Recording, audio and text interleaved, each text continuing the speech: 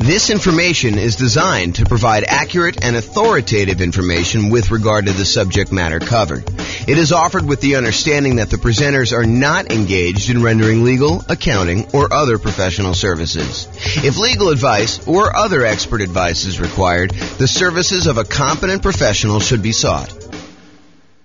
Welcome to the Inglewood Real Estate Investing and Real Estate Financial Planning Podcast. Learn all about investing in real estate in Inglewood, California, with a combination of real estate financial planning and modeling with numbers specific to Inglewood, plus syndicated, more generalized recordings of live and pre-recorded real estate investing classes, not all of them specific to Inglewood. Be sure to stay tuned after the podcast for a message from our sponsors. Well, good morning and welcome, everyone. I am James Orr, and today we've got a crazy cool class. We're continuing on with the series about how to improve cash flow. And today we're going to cover the section on how to improve cash flow when we're thinking about financing your next rental property. So let's jump right in, because we got kind of a lot to cover. So this is sort of the framework we've been working from. So far, we've talked about how to improve cash flow when searching for a property. We covered that in a previous class. Today, we're going to be focusing in on this section right here, all the different things we can do to improve cash flow when financing our next rental property. And then in subsequent classes or subsequent classes, depending on how you like to say that, we will talk about how to improve property cash flow when we talk about the strategy that we're going to use, what real estate investing strategy we're going to implement, and then how to improve cash flow by improving the property itself, and then how to improve cash flow during the marketing of the property in order to find a tenant or a tenant buyer, and then how to improve cash flow when we own the property, and then finally we'll finish up with how to improve cash flow on a property while we're renting it. But today we're going to focus on how to improve rental property cash flow when we're financing, and there's quite a bit to cover because this is probably the largest section. I don't know if I would say it is the largest improvement section, whether it will have the biggest impact. I think some of those biggest impact things are more around strategy and maybe even owning. The financing thing definitely has an impact, but I think some of the other ones like strategy and when you own the property and maybe a couple other ones are larger in size. And by larger in size, I mean you have a very high probability of being able to improve cash flow by the largest amount when you think about some other things. Now, financing, there are definitely a bunch of things we can do to improve cash flow. Some of them you will choose to do. Some of them you will choose not to do just because it doesn't make sense for your particular situation. But we will cover them all so that you have good comprehensive knowledge on all the different choices available, and then you can make a decision. All right, so what I've done, which I didn't do on the graphic, but I've done here, is I've broken it down into sort of subcategories for financing. So we'll talk about some sections where things you can do for financing before getting the loan, paying upfront instead of financing things over time, changing or improving the borrowers on the loan, your relationship with the lender and things you could do with that in order to improve cash flow, changing the amortization period, the terms of the loan, and then private mortgage insurance related stuff. And then things you could do with other properties because, I'll get to it later, but things you could do with other properties to improve cash flow. And then non-traditional financing, we'll talk a little bit about some of those things as well. So let's jump right in because I got a lot to cover and there's a lot of them to go over. So let's talk first about before getting the loan. And I've broken this down into four major ones. So number one is lender selection. Can I find another lender with better fees or rates? You guys do understand that each lender is a little bit different. They may charge you a little bit higher fees. They may have a little bit better customer service. They may be available after hours to take your call. They may have slightly better private mortgage insurance rates. They may charge you more in points. They may charge you a flat fee instead of a percentage fee. And that every lender's program is a little bit different.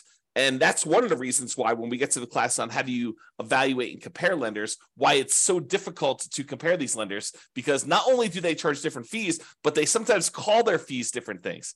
So one of the things you can do in order to improve your cash flow is look at different lenders and find a lender that has better fees and rates.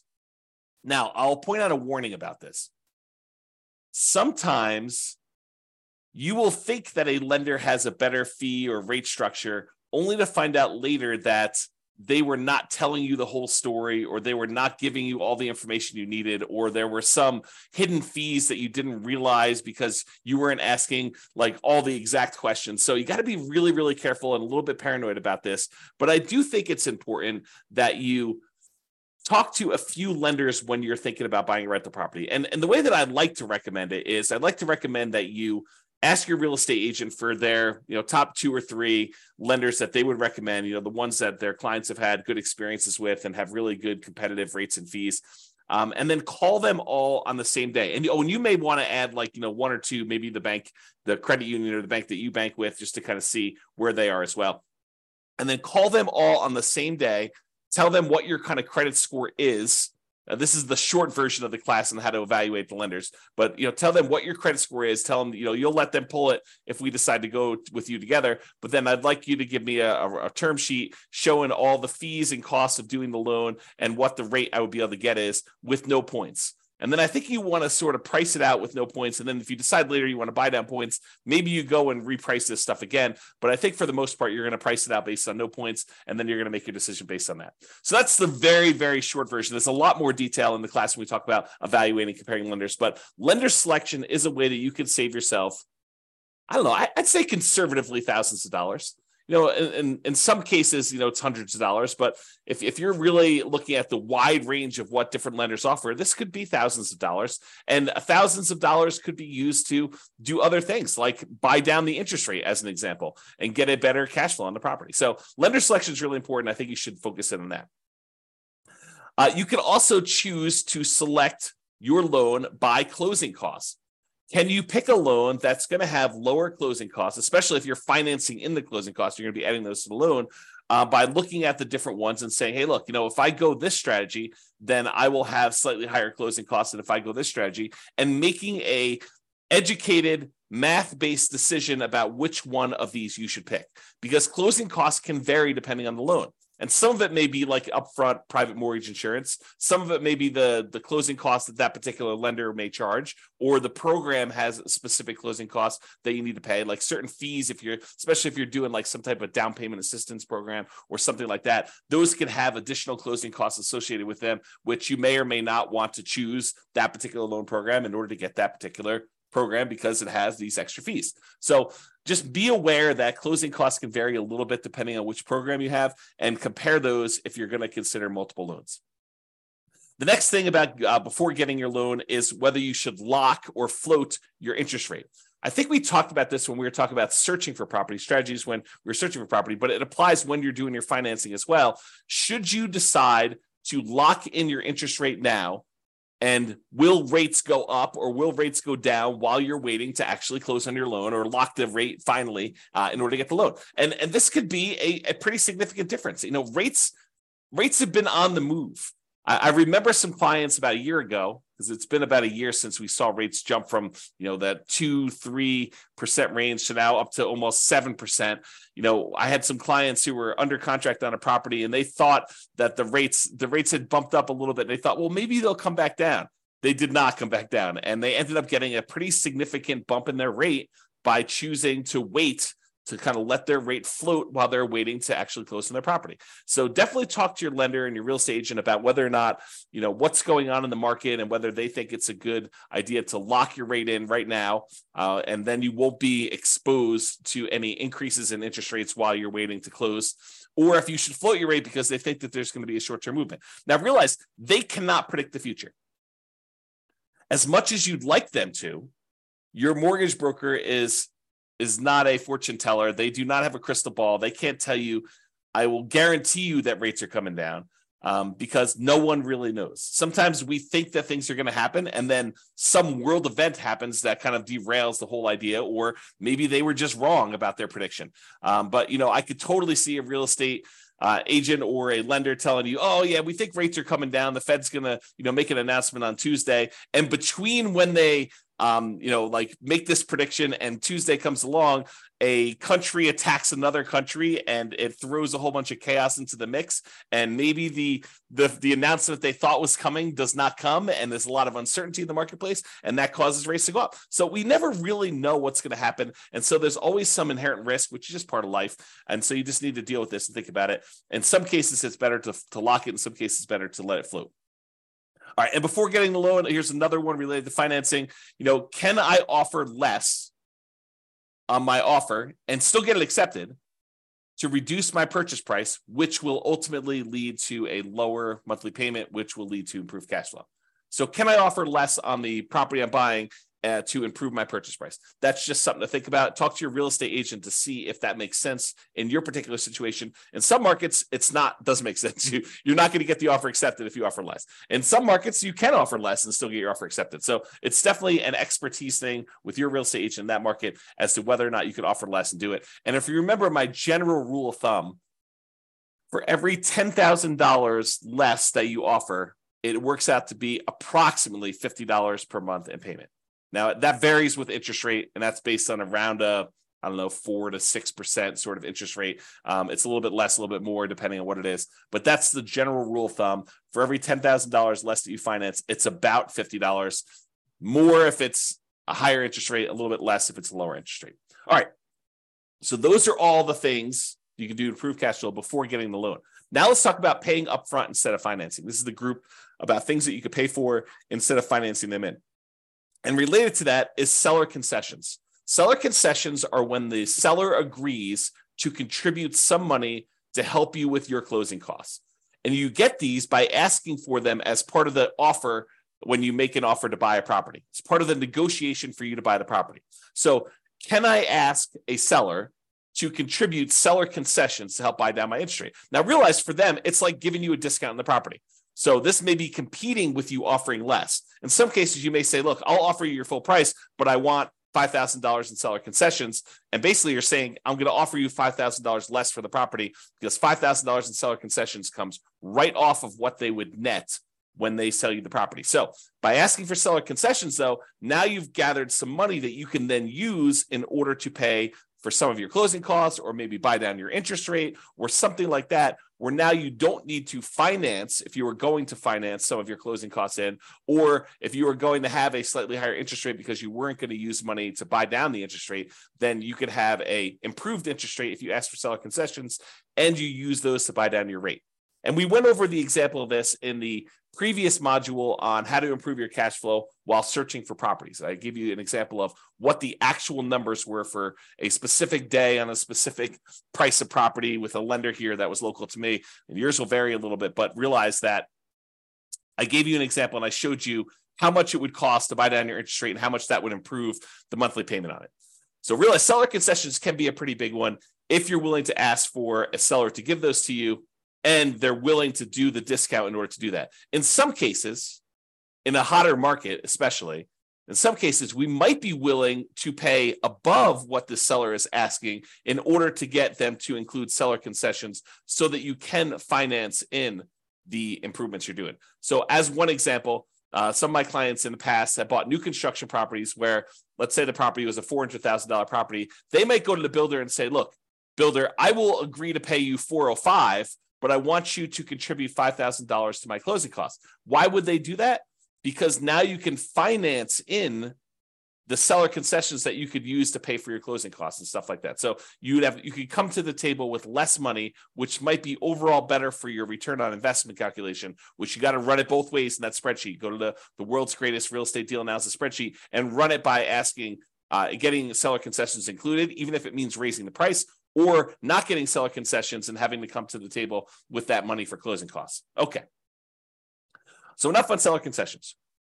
You could choose to pay your closing costs. Some people are thinking, hey, I will go ahead and finance my closing costs because I get this better return on investment. But by financing your closing costs, it does slightly decrease your cash flow because you are borrowing more. And so your monthly payment goes up. Even though your overall return on investment may be better, your overall cash flow may be worse. And so this is a calculation you need to do for yourself. You need to decide by running this in the world's greatest deal analysis spreadsheet. You need to go figure out and say, look, if I decide to pay for my closing costs up front, maybe my overall return, when we look at the 4 different areas of return, appreciation, cash flow, debt pay down, and cash flow from depreciation, the tax benefits part. We're not talking about reserves here, but those do come into play. But really, we're looking at all those returns. We're saying, look, overall, if I have to bring less money to the table, my return on investment looks better. However, my cash flow number might be slightly worse. And so by choosing to pay for closing costs up front out of pocket, instead of financing them, it may actually improve your cash flow. And if you're really, really focused in on that cash flow number, this is a way for you to improve cash flow. Okay? All right, let's talk about private mortgage insurance. Remember, private mortgage insurance is insurance that the lender asks you to pay to protect them in case you default.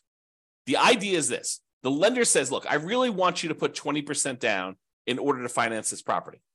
But you really want to finance this property and only put 5% down. So they say, I will reluctantly agree to make you a loan if you only put 5% down. However, what I need you to do is I need you to hire this third-party insurance company, and I want you to pay them their premiums, their insurance premiums, such that if you default on the loan, they will make me whole. If I need to go sell this property and I have a loss because you didn't put 20% down and there's not this cushion of equity protecting me, if I need to foreclose on you for me to be able to sell it, get out of the property and make all my money back, including all the attorney's fees and probably selling it at a slight discount and all those different things. So there's usually a 20% cushion of equity if you put 20% down. If you're only coming in, you're only putting 5% down, they want you to go pay a third-party insurance company that will protect them in case they need to sell the property because you defaulted, they foreclose, and they need to get their money back. And so you say, I will agree to that. I will pay this monthly fee or an upfront fee in order to have this insurance company protect you because I'm only putting 3.5% down or 5% down or 7% down or 19% down. Anything less than 20% is typically what you need for PMI, what they require for PMI. Okay. So there's a couple options with PMI though. In one case, you could choose to pay PMI monthly. Some of these private mortgage insurance companies will allow you to pay your private mortgage insurance monthly, and some of them go away after you've gotten back up to that 20% equity. Not all of them. For example, FHA never goes away. But some of them will go away. They'll say, okay, we can now remove PMI once you've gotten to the point where you've got 20% of equity, when you get to 80% loan to value. So you could pay monthly as one option. Or the insurance company says, hey, look, instead of paying monthly, what you could do is you could pay a one-time upfront lump sum payment instead of monthly. And if you're concerned about cash flow on your rental property, you don't want to have this $150 to $250 a month private mortgage insurance payment on a $500,000 property, somewhere in that ballpark. And it varies a little bit. There's a lot of things that go into PMI, which we'll cover in the classes on PMI. You can go into the control panel in order to watch the video I have on that already, or we'll do another one here coming up soon. So if you don't want to pay that $150 to $250 a month in PMI payment because it's impacting your cash flow and you'd rather not have that negative cash flow, you could say, look, I've got whatever it is, $4,000 sitting here. I would rather take this $4,000 and I'd rather pay it upfront in order to have that monthly payment for PMI go away. And so cash flow improves by, in this case, whatever it is, $150, $200, $250 a month by paying a single $4,000 payment. And then you got to calculate, is that a worthwhile return for me? Is paying $4,000 now to get $200 or $250 better cash flow a good return for me doing that? Okay. And so those are the things to consider paying upfront instead of financing.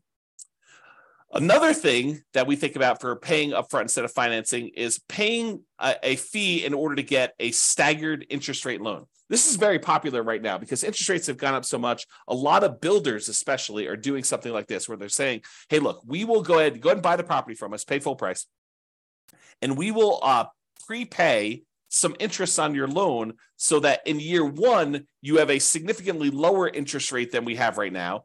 In year two, you have a lower interest rate, but not quite as low as year one. And then year three, it goes up to whatever the regular interest rate was. And what they're really doing is they're prepaying your interest on that loan in order for you to not have that for the first 2 years. So I'll put some numbers on it just to give you an example. And this may not be exact. You need to go talk to your lender about what they might be. But let's say interest rates right now are 7%. So you go to the builder, you say, look, builder, I want to go buy this property. It's a $400,000 property as an example, and I'm going to pay you, and the interest rate I can get with the lender is 7%. So the builder says, look, I will go ahead and buy down your interest rate, and it's kind of like staggered for 2-year plan. And they'll say in year 1, you're going to have a 4% interest rate, and that'll be the interest rate for the first year.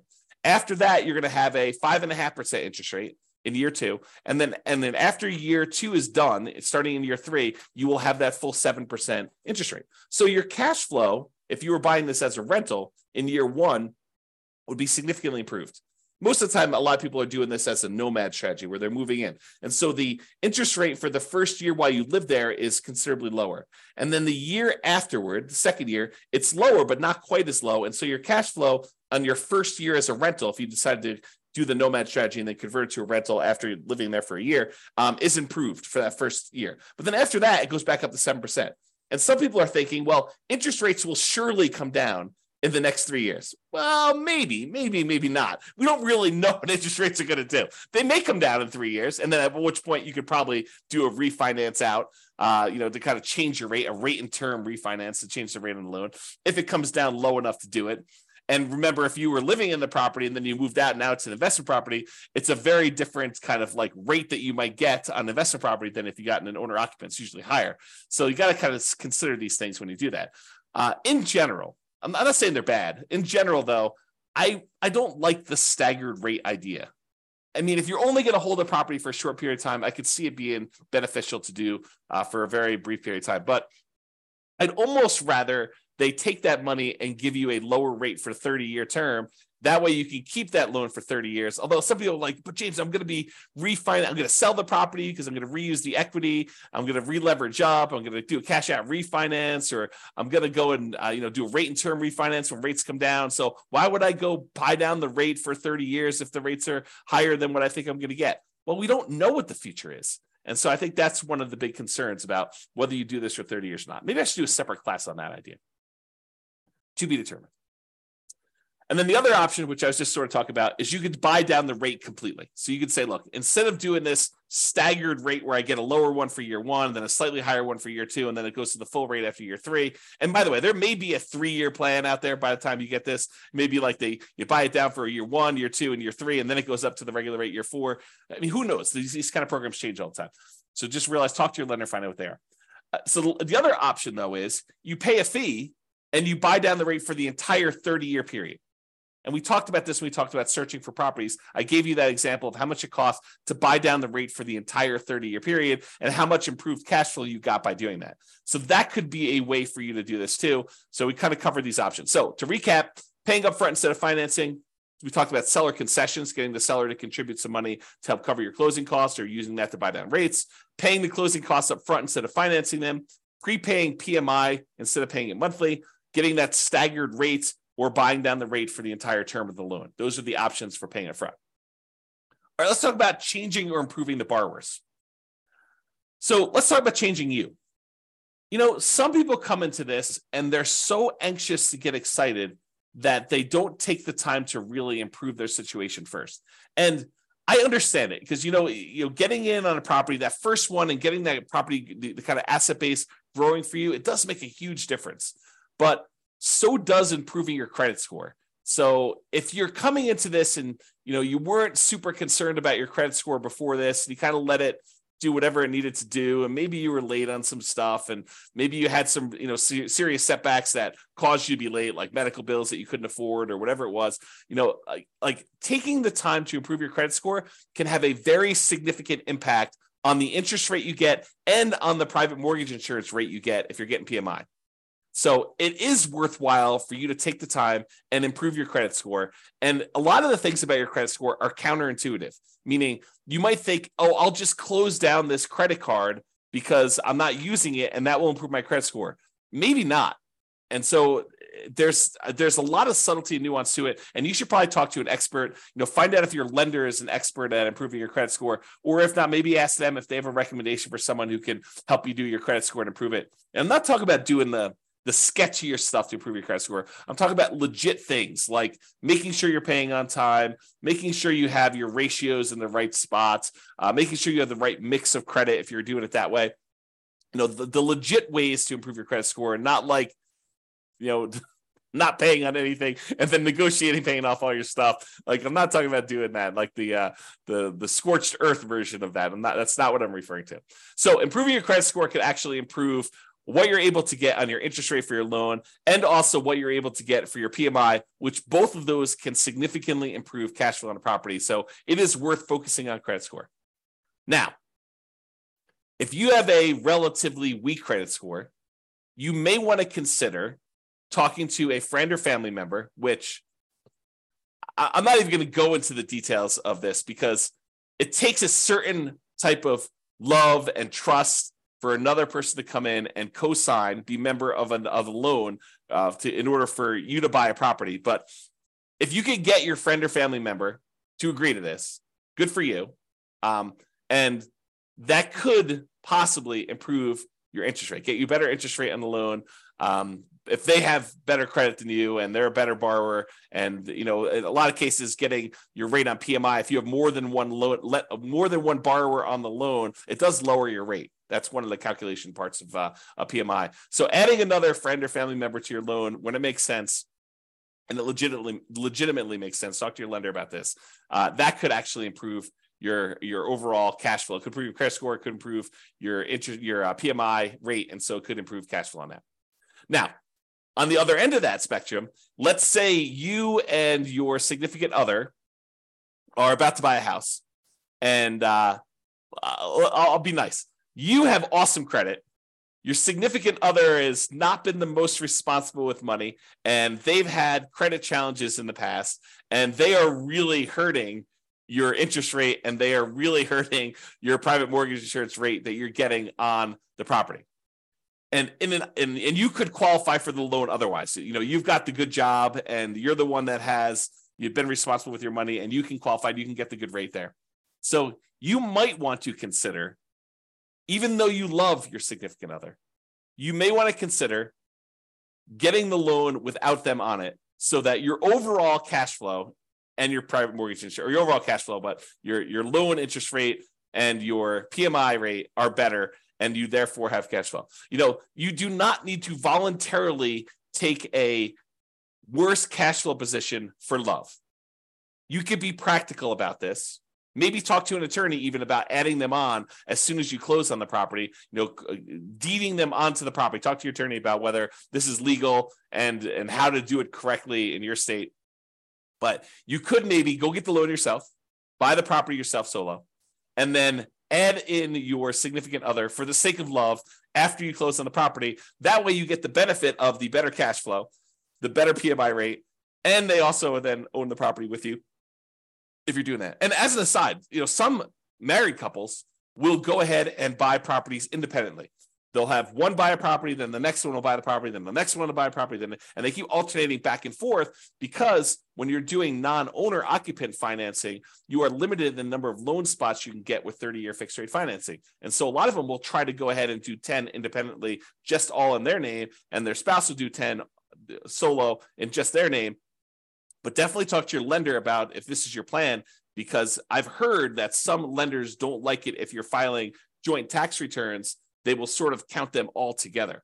But if you're doing independent tax returns, then they may say, hey, look, you've got your own tax return. You could do 10. You're doing your own tax return. You could do 10. And so do some loan planning with the help of a good lender in order to do this, which reminds me, we talked before about choosing a lender based on their kind of rates and fees and stuff, and realize I personally would be willing to pay a small premium, not a crazy large premium, but a small premium, not necessarily choose the cheapest lender if this lender is providing additional value, like this idea of loan planning and improving my credit and things like that. That's worth something. And so paying a small premium in order to do that makes sense to me. Okay. Now I've gone off on that tangent. So removing a borrower could actually help you get a better interest rate, get better PMI. And so you may want to consider, for the sake of love, for the sake of love, leave them off the loan and then put them back on, so that you guys get overall improve your situation and your kind of cash flow on the property. And then using a similar idea to adding the borrower, you could partner with somebody who is a loan partner who could just get better loan terms. So the idea is maybe you form an LLC, And in the LLC, you are providing either the deal and some of the capital or the deal and all the capital. And you're bringing in a third party who is a super strong qualified borrower. And they are becoming one of the partners in the LLC, one of the owners in the LLC. And they're the ones getting and signing for the loan. And that could be a better way for you to do it than if you were to go do this solo, get the loan, or if you guys were both to go buy it and, kind of like both of you on title solo, so go talk to your attorney about structuring this and how it would work, and talk to your lender about how this would work with having a loan partner and whether that gets you better loan terms. Okay, so we talked about that. Now let's talk about your relationship with the lender. And I will tell you, of all of the strategies we have here, these are probably the ones I've seen the least, actually get seen implemented the least, and probably the ones that have the least impact. But they do sometimes come up, so I wanted to mention them to be comprehensive. So here are two different things that discuss your relationship with the lender. Number one, some lenders will allow you to get a small discount on your interest rate if you set up automatic payments. And it's usually on an account that they have in their bank. So you go to your local credit union, and your local credit union may have some program. They don't all have this, but this is why I said that this is one of the ones I've seen the least. But some credit unions may say to you, hey, our rate is 7%. However, if you actually set up auto pay on the checking account you have with us, then your rate becomes 6.875 for the life of the loan. And so you may say, that makes a lot of sense to me. I'll go ahead and use the account that I already have with you that I'm going to use to pay on this loan. That makes great sense. I'll get an improvement on my interest rate. So that's one option. Some credit unions or banks or whatever it is may say to you, hey, look, if you have a investment account with us, you may get a slightly better interest rate if you have a savings account, a checking account, and your investments all with us and your mortgage. We might give you a small interest rate benefit by being a ideal customer that has a much larger relationship with you. Or they may actually say, hey, look, if you have more than X number of dollars on deposit with us, whatever that is, $25,000, $100,000, $500,000, then we will give you our preferred lending criteria, tier, whatever it is, in order to do that. You tend to see more of those with commercial loans, although maybe you see it with residential loans. Again, I don't see this very often, but I've definitely heard about people getting these benefits. I had one client at closing told me about their lender was giving them some type of preferred rate for doing some of this stuff. So check with your lender, see if that's appropriate for you. All right, change the amortization. Amortization has to do with the period of time over which your loan pays off. If you say you have a 30-year amortizing loan, that means that by making regular monthly payments, the loan will be paid down to a zero balance after 30 years. Or if you have a 15-year amortization, it means that a 15-year loan, by making the regular monthly payments, will be paid off down to zero at the end of 15 years. Okay, so when we talk about amortization, I'm talking about kind of like the period of the loan or how the loan is amortized to do that. So for example, with an interest-only loan, the loan is not amortized. You are only paying the interest that is due, and the balance of the loan is staying the same throughout that period of time. So you may be paying just the interest, no additional money toward the principal or the amount that you owe on the loan, and so the balance of the loan is not going down. Well, by paying interest only, that does improve cash flow. So you could choose, if your lender offered this and you were willing to do this, to say, look, I'm not willing to have a 30-year amortizing loan. I want to have an interest-only loan. Then you'll always owe the same amount unless you pay extra and reduce your principal. But I want to pay the same amount and only pay the interest on the loan, which would improve cash flow. If you think about it, this is part of our deal alchemy class. But if you think about the 4 areas of return we sometimes talk about, the appreciation part of the return, the cash flow part of the return, the debt pay down part of the return, and the cash flow from depreciation or the tax benefits part of the return, plus the reserves. But if you think about those kind of primarily 4 areas of return, what we're doing by doing an interest-only loan is we're using deal alchemy in order to say, hey, look, instead of taking the return we're getting from paying down the loan, the amount of money we'd be paying in principal, we're moving that return up into the return quadrant for the cash flow. So we're saying, look, we're taking a 0 return on debt pay down, and we're moving that to the cash flow portion of our return. So that could improve cash flow by doing that. So you could do an interest-only loan if you wanted to do that instead of having the loan be paid down. there are some rare loans out there, less common these days, but I wanted to include this to be comprehensive, where you can pay less than the interest that is due. So if you think about it, you have a $400,000 property, a $400,000 loan, you're paying 7% interest on it. They can calculate out how much interest is due in that month. It's 7%, times the 400,000 divided by 12. That's how much interest is due in that first month. But if you decide to pay less than that amount, then the balance of the loan increases. It goes up. You no longer owe $400,000 after the first month. You might owe $400,200. And then the next month, your interest that is due is actually higher. And so if you have this negatively amortizing loan, the loan balance actually increases each time you make a monthly payment because you're not even paying the full amount of interest that is due, which improves cash flow, oddly enough, right? You're basically taking that debt pay down part of the return, and instead of making it zero with like an interest-only loan, you're making that negative. And then you're moving that return up into your cash flow part of your return because those things, they're kind of like opposite ends of kind of like a balance where if one goes down, the other one goes up, right? You think about it that way. So in this case, if you were willing to take a negative amortizing loan, which most of the time I don't recommend this because the amount you owe in the property is actually increasing each month. It's kind of a weird position to be in, but you could actually do this in order to improve cash flow. All right, rate from loan term. So I don't know if you realize this, but if you get an interest rate on a 30-year loan versus the interest rate on a 15-year loan, the interest rate on a 15-year loan tends to be lower than the interest rate in a 30-year loan. So if you go to a lender and you ask them for quotes for both a 15-year loan and a 30-year loan, the 15-year loan will have a lowest interest rate. It'll have a higher payments because you're paying off the same loan amount over a 15-year term. So the amount you're paying in principal goes up considerably. So the payment amount on a 15-year loan will be much higher, and the payment amount on a 30-year loan will often be much lower. However, the interest rate on a 15-year loan will be lower, and the interest rate on a 30-year loan will be higher. Okay, so you could go to a lender and say, I'm going to change my loan term in order to change the interest rate, which might impact your cash flow on a property and may be beneficial for you. It's not going to be beneficial from a pure cash flow perspective, probably change from a 30-year to a 15-year loan, but it might actually improve your overall return on investment numbers. Although you'd have to do the math on that. And I think most of the time it would not, but you can do the math and see. Okay. Loan term. So this is part of changing the amortization. Can I change the loan term? For example, instead of getting a 30-year loan, you could try to get ready for this? A 40-year loan. Because 30 years is not long enough.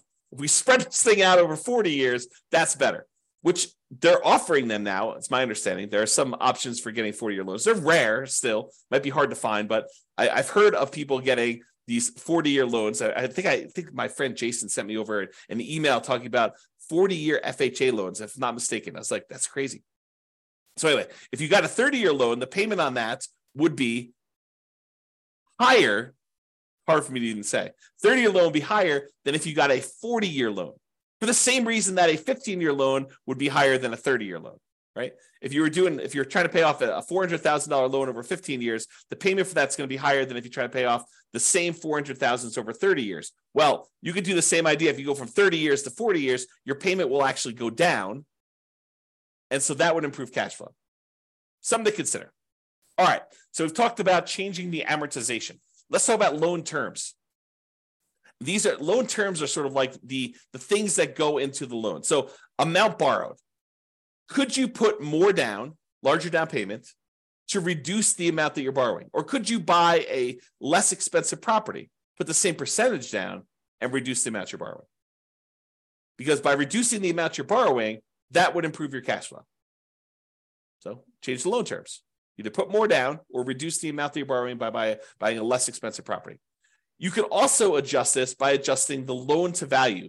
Can I put more down to improve my interest rates by doing a lower loan to value? For example, if you put 20% down to buy an investment property, they will quote you a certain interest rate. Let's call it 7.5. However, if you put 25% down, if you put 5% more down, not 5% more of the 20%, but 5 points more. So 20 to 25. I know that's confusing. Put 25% down instead of putting 20% down. then they will give you a lower interest rate. It may go from 7.5 to 7%. It's that significant. So a lot of times when you run the math, if you've got the ability to come up with extra down payment, one of the biggest jumps you tend to get is going from that 20% to the 25%. And they do usually have jumps for 25 to 30 and 30 to 35. They just tend to be a little bit smaller. But there's a big risk, or at least perceived, it probably is true, but there is a big risk reduction for them by having you go from 20% to 25%. And so they will often give you a better interest rate from going from 20% to 25%. And it can be significant. This could be a significant way to improve your cash flow from two perspectives, right? First of all, you're borrowing less because you're putting more down. And secondly, by getting more down, you're getting an improved interest rate, which will further improve your cash flow. So you get like a double positive benefit by putting this more down in order to go from a certain loan to value to a higher one. And by the way, this applies to from putting 3.5% down the FHA loan to maybe putting more down, or putting 5% down on a conventional loan to putting 10% down. So this could also improve it that way. You got to call up your lender and find out what the difference is at that time for you and your specific credit score and your specific loan amount, and see what the numbers are. And they change all the time. So I can't give you like a fixed number. It's always this. You got to call your lender to find out, but it can improve it. Okay. And another option is, instead of getting fixed rate financing, which I'm a big fan of, being able to lock in a interest rate for 30 years makes a lot of sense for me. You limit any type of interest rate risk you have moving forward. And even though everyone thinks, hey, interest rates, they're really, really high right now, they're not really, really high right now. I think I did this, I did like a confidence meter, an interest rate confidence meter, where I showed you what percentage of the time in all of the history we have for 30-year loans have interest rates been above this thing. And I don't remember the exact number. I probably should go look it up before I quote it on here, but it was something ridiculous. Like the interest rates were higher than 7%, 60% of the time, or something crazy like that. Okay, you can go look up my confidence, I think it's called interest rate confidence meter that I built, and you can put in your interest rate that you're getting right now, and it will tell you over historic time what percentage of time the interest rate was higher than that. And people think, 7%, that's really high. No, it's not really high. It's not even a halfway, or half the time it's been more than that. Okay, so could interest rates go back down? Absolutely. Could interest rates go up from here? Absolutely. And so getting a 30-year fixed rate financing eliminates that upward risk you have and locks you in. Now, there's a great benefit of getting these 30-year fixed year financing, because if rates do come down, you can choose to pay a little bit of money and ratchet that rate down. You could go from 7% back down to 5 or 3 if it goes back down that low. Okay. But you don't have the risk of it going up to 9 or 11 or 15 or 18, which it has gone to. Okay. So those are things you can consider. So why was I telling you this? Because you could choose to take an adjustable rate interest rate in order to get a lower rate right now in order to improve cash flow in the short term. But you're doing that, but you're adding in the risk that interest rates will go up higher than what you could have gotten fixed right now. So as an example, I'm going to make up numbers. Let's say you could go, and if you got you could get a 7% 30-year fixed rate financing right now if you got a loan for 30 years. Or the lender says to you, or right now, I could give you 5.5% if you take an adjustable rate mortgage where the rate adjusts every year. And it can't go up above 9, as an example.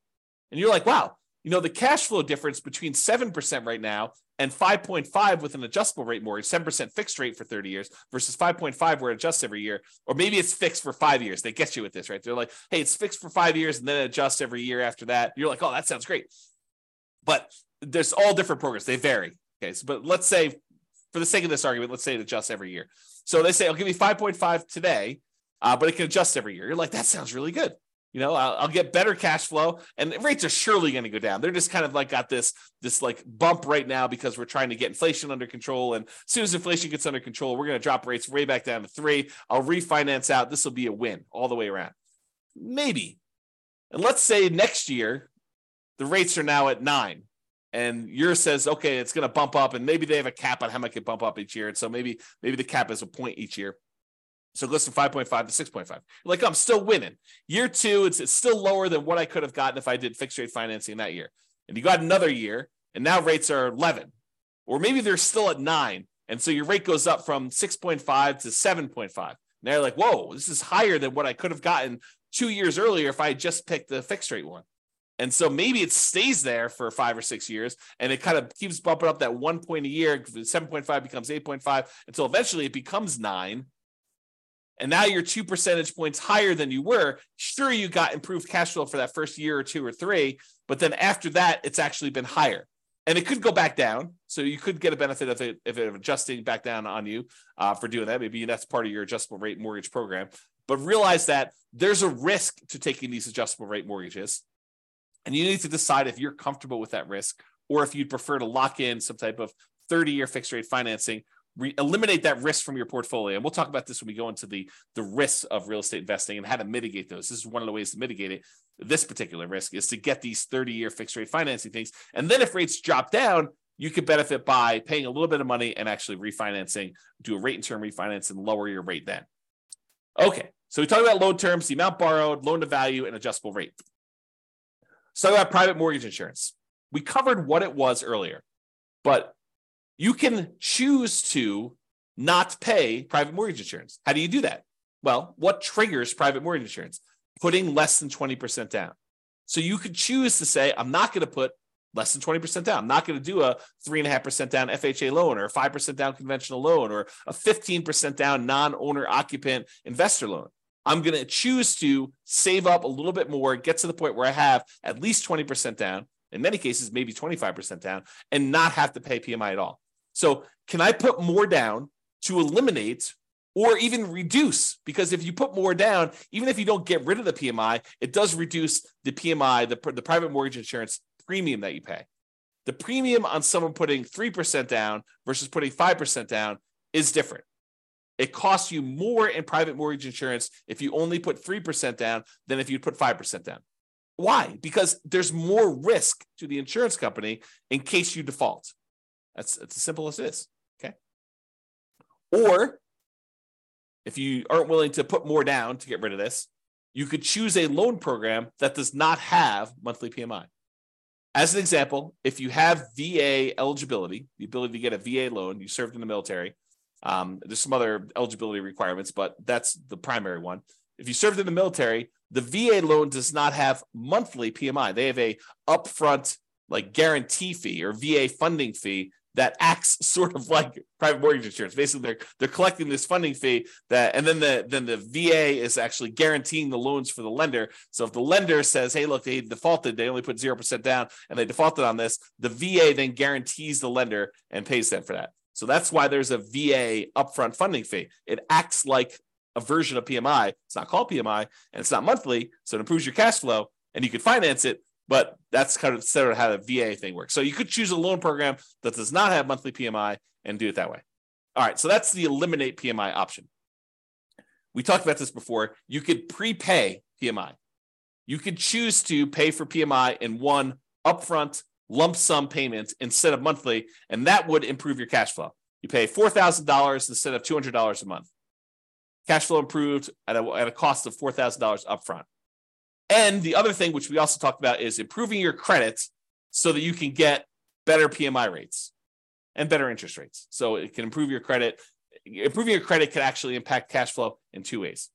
All right. So that's all the stuff about private mortgage insurance. All right, let's talk about other properties.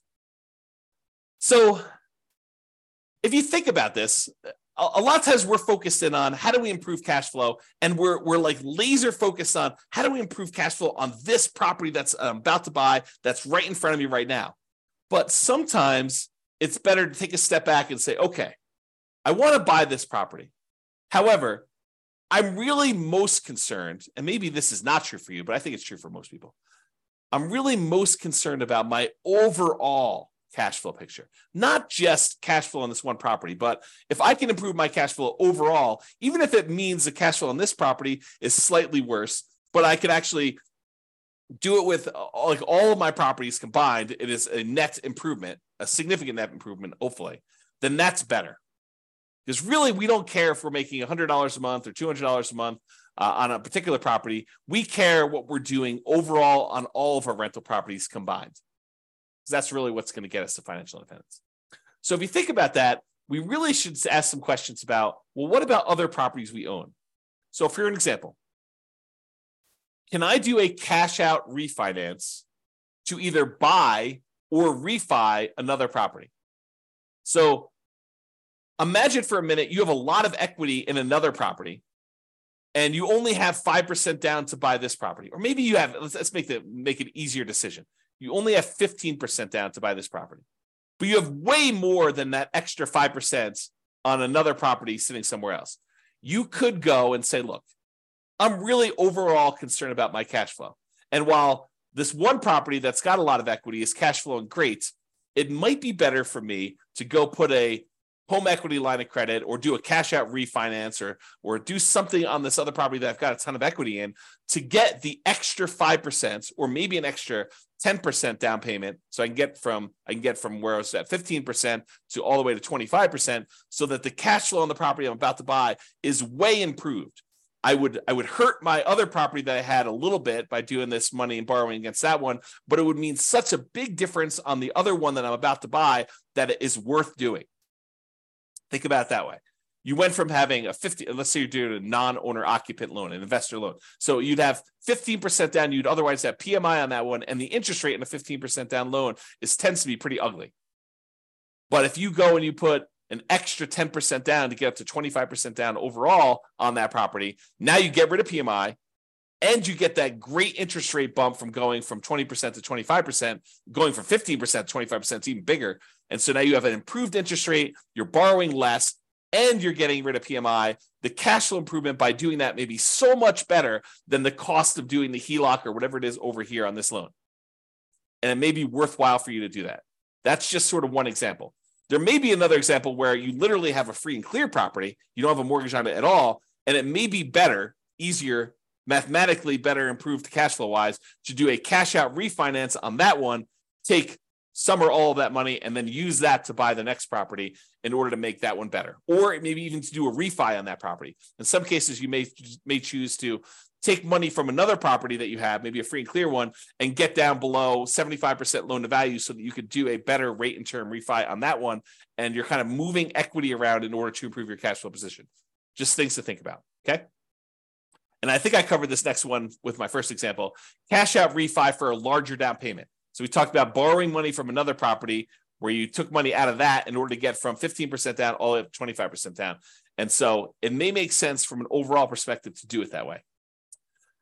And then the other thing to be aware of is there are limitations once you get to a certain portfolio size on your ability to do cash out and rate and term refinances. For example, and this changes all the time, so go check with your lender about what the current rules are.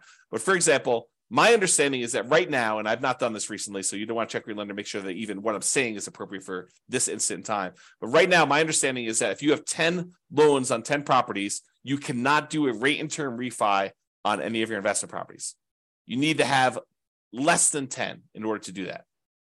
So before you go buy your 10th property, or before you get yourself in a situation where you're going to limit what you can do, look at your whole portfolio and see if there are changes you should do before you buy your next property. So should you do a rate and term refinance or a cash out refinance on a property before you buy your next property, where it makes sense to do that because now you have less properties? We sometimes see this, although I'm not sure it exists anymore, but sometimes we see this when you get over 4 loans. The rates when you have less than 4 loans is one thing. The rates when you get over 4 loans might be something different. So check with your lender about rules that might apply to you and ask them the questions like, okay, so I'm thinking about doing a rate and term refi in the future. Is this going to affect me doing that? And these things can change. So they may not tell you something that applies a year or 2 or 3 down the road because there may be a change of policy, but using the rules right now, are there limitations on that? Okay.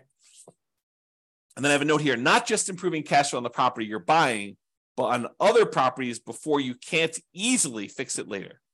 So we may not be talking about the property you're buying. We may be talking about your whole portfolio and fixing anything that could potentially, you don't want to paint yourself into a corner by buying this property now and not taking care of the other stuff ahead of time. That's what we're talking about. All right. Second to last slide, non-traditional financing. If you have cash, you could just pay cash for this property and avoid financing altogether. Someone says to me, hey, James, so interest rates are at 7%. I don't want to pay the 7% because, the interest rates are really ugly and the cash flow gets really ugly. What can I do? And I tell them, you could avoid the interest rates altogether by paying cash. And they're like, oh, no, James, that would take forever. I only have, 5% saved up. I would need to save up for whatever it is. And that would take forever to do that. And, I don't want to do that. Then I'd be way far behind.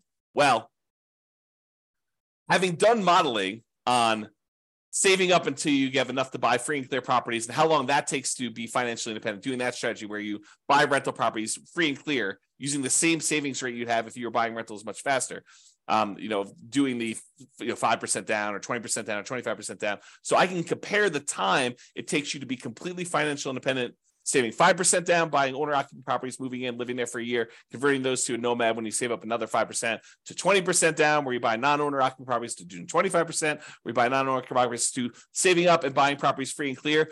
The extra time it takes to buy the properties free and clear is nowhere near how much extra they think it is. It's a relatively small difference to buy properties free and clear. So if you're really, really paranoid about this, if you're like, look, 7% interest rates, cash flow is really ugly in my marketplace, even with all the things that I can do in order to improve cash flow, it's not the end of the world if you save up and put more down, whether that's free and clear or 50% down in order to get to the point where you don't have negative cash flow. Like it doesn't take that much longer if you do that strategy. It's more discipline and you got to do some stuff with the money in the meantime. But think about it this, well, I'm not going to go into this. There's a whole class coming on this idea of speed versus the speed of 5% down or 20% down, 25% down versus buying properties free and clear. And probably another class eventually on 50% down. I just haven't run the numbers on putting half down, which I just need to do, right? So it's not hard. I just need to take the time to do it. All right. So you could pay cash, which would significantly improve your cash flow, which is one of the reasons why it's not that much longer. Because when you buy a property all cash, it makes up a huge amount of ground to you having the amount coming in that you need in order to be financially independent. When you buy a property that you put a little bit down and you only have a small amount of cash flow, well, it doesn't contribute that much to you being financially independent. But when you buy a property free and clear and you have all of the cash flow, minus your kind of taxes and insurance and maintenance and vacancy, but you don't have a mortgage payment, which is usually a pretty large chunk of that, and your cash flow is very, very large, you don't need very many free and clear properties to get to the point where you're financially independent.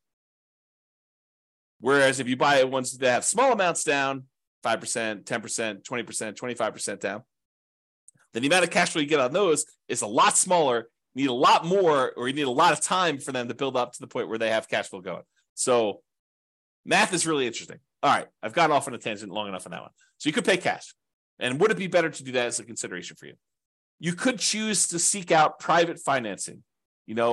Talk to grandma and grandpa at the Thanksgiving table and say, hey, you got any money in CDs? I'm doing this real estate investing thing. Interest rates right now are 7%. What are you earning on your CDs? Well, I'm getting 2%, 3%.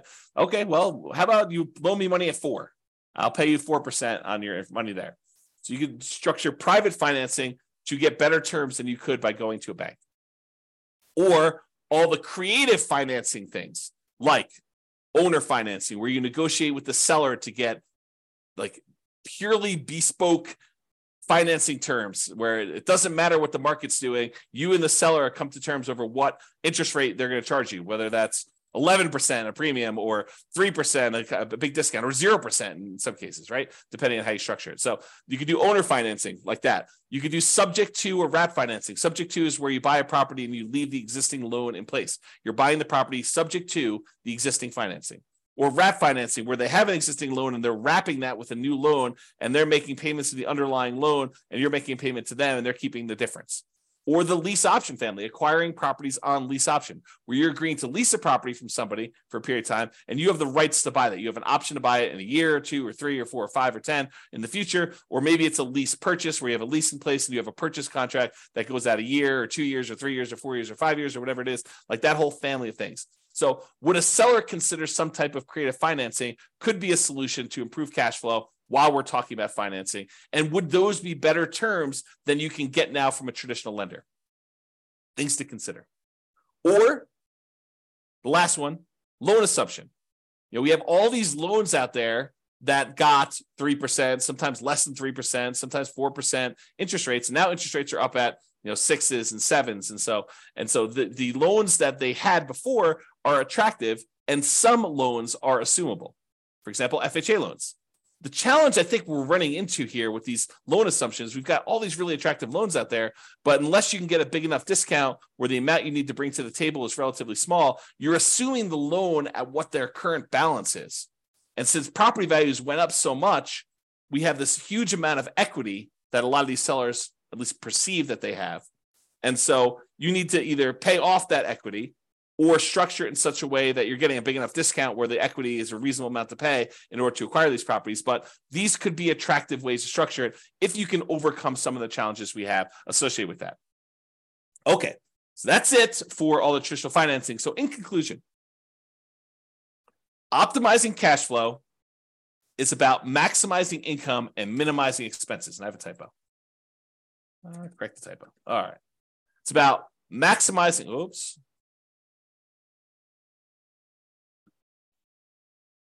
right. It's about maximizing income and minimizing expenses. Your mortgage tends to be a very large percentage of your expenses on a rental property. It doesn't have to be, but it tends to be, especially if you're putting very little down. And there are several things you can do that impact the size of that expense, how big your mortgage payment is. That's largely what this class was about. Making financing a prime lever for improving cash flow. So if we can fix that very large percentage of your expenses, that allows us to significantly improve your cash flow, which is why this becomes such a big, robust area to focus on.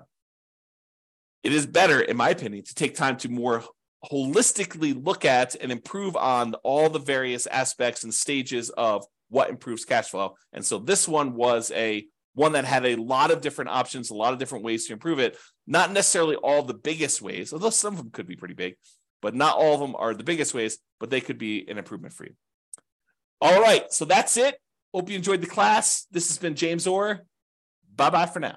With home prices up, mortgage interest rates up, and rents up, but not quite enough to counteract the higher prices and interest rates, cash flow on rental properties in Inglewood is harder than ever. Book a call with the Real Estate Financial Planner to apply our proprietary 88 strategies to improve cash flow on your rentals. See the show notes for a link to schedule your call and improve your cash flow today. If you're a real estate agent, lender, or professional in Inglewood that wants to help our real estate investor listeners, consider reaching out to learn about collaboration opportunities with this podcast. We'd love to add more value to our listeners by having you assist our investors buy, sell, and finance their real estate investments. See the show notes to schedule a call to discuss collaboration opportunities.